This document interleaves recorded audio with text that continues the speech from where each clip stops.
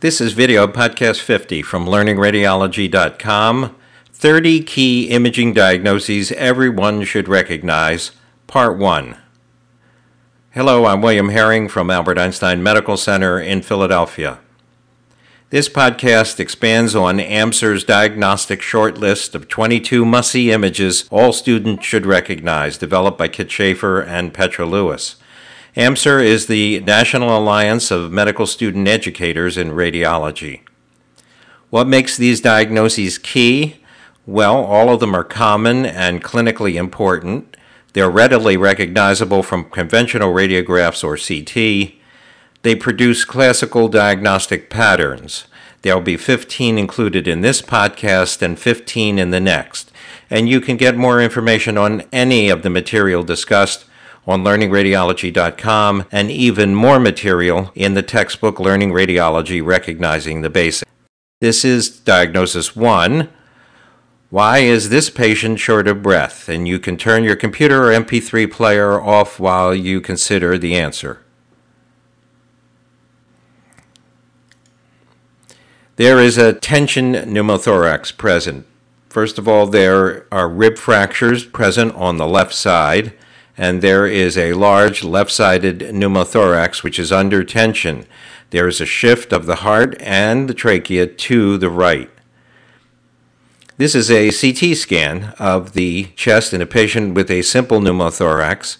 Remember that with the person lying on their back, which is how most CT scans are obtained, air will rise in the pleural space to the highest point, which will be just underneath the anterior chest wall, as evidenced by this black crescent that you see here.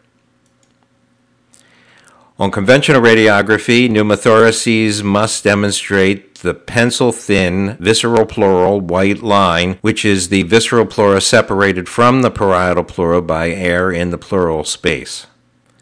This is diagnosis number 2. Why did this 43-year-old develop chest pain after vomiting? Pause your computer or MP3 player. Well, there is air in the mediastinum, as evidenced by the streaky densities that you see the red arrows pointing to, and there is a large left pleural effusion. Whenever you have the combination of a pneumomediastinum and a left pleural effusion, especially in someone with a history of retching or vomiting, the diagnosis should be Boerhaave syndrome, or rupture of the esophagus. In this CT scan of another patient, we can see air surrounding the esophagus with the E on it in the mediastinum, and we can also see contrast which is extraluminal due to the perforation that usually occurs along the posterior aspect of the left lateral wall of the esophagus. This is diagnosis 3. Why does this patient have abdominal pain? There is a pneumoperitoneum present. There is a large amount of free air beneath the left hemidiaphragm, but that can sometimes be confused with air that is inside the stomach or splenic flexure. However, there is a large amount of air beneath the right hemidiaphragm, and that indicates the presence of free air. This is another sign in another patient which shows that both sides of the stomach here are outlined by air so that the wall of the stomach becomes visible. This is called Wrigler sign. If you look at the normal stomach, we can normally see air outlining the inner wall but not the outer wall of the stomach because there is no air normally in the peritoneal space. These are 2 CT scans of individuals, one who has a small amount of free air, the other a large amount of free air. Since the scans are done with the patient supine, the air will again rise to the highest point, which is just underneath the anterior abdominal wall. And importantly, in both cases, the air is not contained within the bowel. Why is this 57-year-old female short of breath? There are large bilateral pleural effusions. We have a meniscus-shaped density at the right base and one at the left base from these effusions. In this case, it was secondary to congestive heart failure. Here's a CT scan of the chest which shows bilateral effusions. Again, they're meniscus in shape. They tend to have a lower density because they contain fluid, and there is compression atelectasis above the pleural effusion on the right side. Don't forget about the effect of the patient's position and layering on the appearance of the size of pleural effusions. These are the same patient x-rayed about an hour apart. One is done with the patient supine, the other following removal of the central venous catheter with the patient upright. In the supine position, the fluid tends to layer out posteriorly and appears larger than it does when it falls to the bottom of the pleural space in the upright position. Why does this 38-year-old male have hemoptysis?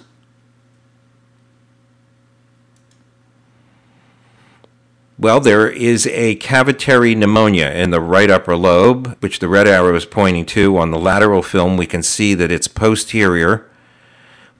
Whenever you have a cavitary lesion in the upper lobe, tuberculosis is the diagnosis of exclusion. Tuberculosis has a propensity for transbronchial spread from one upper lobe to the opposite lower lobe. In the image on the left, the yellow arrow is pointing to disease in the left lower lobe as well as in the right upper lobe. And the cavities in tuberculosis tend to be thin-walled upper lobe cavities. Why is this patient short of breath? Well, there is fluid in the fissure, in this case the fissure which is the inferior accessory fissure, and there is diffuse prominence of the pulmonary interstitial markings caused by intersecting Curley lines. This patient is in pulmonary interstitial edema secondary to congestive heart failure. The four reliable signs of congestive heart failure on conventional radiography are Curley B lines, pleural effusions, fluid in the fissures, and peribronchial cuffing. In this case, there are diffuse bilateral airspace densities in a perihilar distribution which tends to spare the outer aspect of the lung, which is called the bat wing or the angel wing appearance of pulmonary alveolar edema. Why does this 63-year-old man have chest pain? This is a single image from a contrast-enhanced CT scan of the chest. Well, this image is labeled, and if you look carefully, you can see that there is a thin lucency in the contrast-filled descending aorta, which represents the intimal flap of an aortic dissection. This is a type B dissection. Aortic dissections, which are type B dissections, spare the ascending aorta and are usually treated medically. Aortic dissections which involve the ascending aorta are type A dissections, and they're usually treated surgically. Conventional radiography is not a very sensitive means of demonstrating an aortic dissection, but if you see a patient who has a widened mediastinum, a left pleural effusion, especially if they're complaining of chest pain, then you should be worried about the presence of an aortic dissection. Why is this 71-year-old short of breath?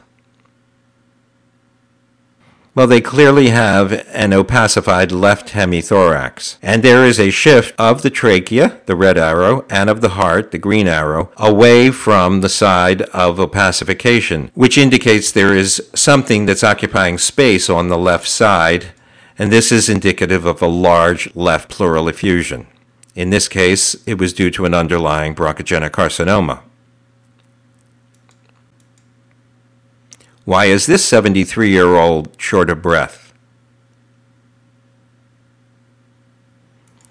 Well, again, there is an opacified left hemithorax, but in this case, there is a shift of the trachea, red arrow, and the heart, white arrow, toward the side of opacification. That indicates the presence of volume loss, and this is characteristic of atelectasis of the entire left lung. This patient also had an obstructing bronchogenic carcinoma. So look at the differences again between the patient who had the large pleural effusion on the left and atelectasis in the entire lung on the right. Remember, too, that especially with underlying malignancy, there may be a balance between the amount of pleural fluid and the amount of underlying atelectasis. So even with an opacified hemithorax, there may be no shift of the heart or mediastinal structures. Why did this 85-year-old have an abrupt onset of abdominal pain? You're looking at two contrast-enhanced CT images of the abdomen.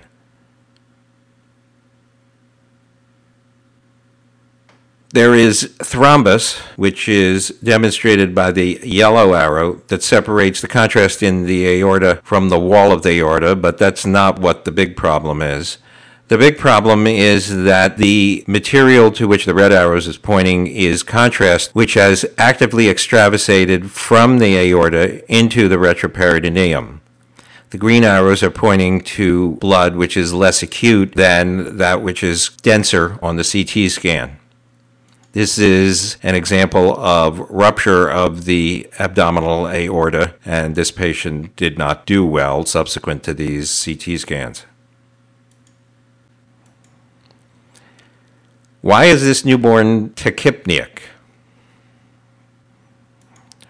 Well, one of the first things you have to ask yourself whenever you're looking at any image is, number one, is it abnormal? And number two, which side is abnormal? So which side is abnormal? Is it the left or the right? Even though the heart and trachea are displaced to the right, producing the density that you see there, the abnormality is on the left side, because there you can see multiple lucencies which represent air in loops of primarily small bowel, which are now located in the chest. This is characteristic of a diaphragmatic hernia, although it could represent congenital absence of the diaphragm or rupture of the diaphragm. Why did this 36-year-old have acute abdominal pain? You're looking at a supine and an upright view of the abdomen.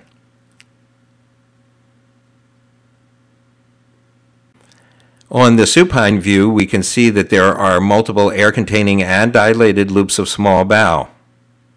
On the upright view, we see that they contain multiple air fluid levels, and the blue arrow is pointing to the fact that there is no air in the rectum or sigmoid. These findings are characteristic of a mechanical small bowel obstruction. Why is the abdomen of this 83-year-old man distended? Well, there is a very large, dilated and obstructive loop of large bowel, which has the shape of a coffee bean and which represents a sigmoid volvulus. The sigmoid has volvulated around the point approximately where that yellow star is. If we were to do a barium enema on this patient, the barium would reach only to the point where the sigmoid twisted, and then it would be obstructed. This is an example of a much less common type of volvulus, a cecovolvulus, in which the cecum rotates and twists into the left upper quadrant and is the dilated loop you see here pointed to by the red arrow. There are also multiple dilated loops of small bowel because the cecovolvulus produces a proximal small bowel obstruction. Why did this 74-year-old report a change in bowel habits? You have a supine and an upright view of the abdomen.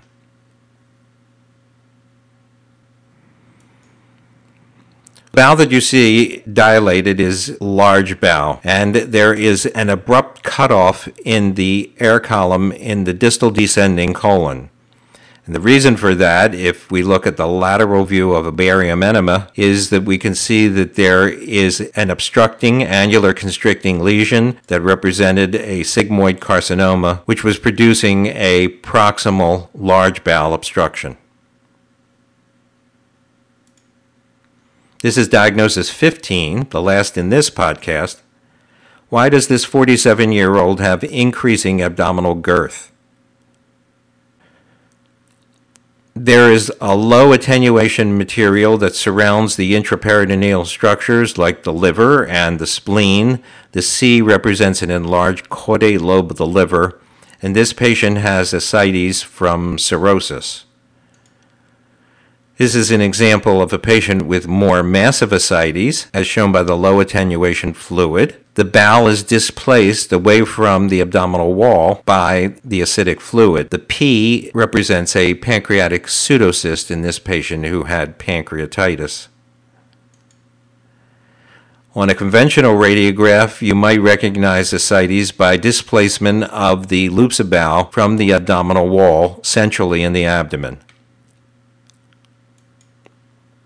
And on ultrasound, by convention, the patient's head is to your left, the patient's feet to your right, anterior is up and posterior is down, and this is a sagittal image in which you can see the liver and then the anechoic fluid that resides between the top of the liver and the right hemidiaphragm that represents ascites. So we covered 15 of the 30 key diagnoses in this podcast. In the next podcast, we'll cover the next 15 diagnoses.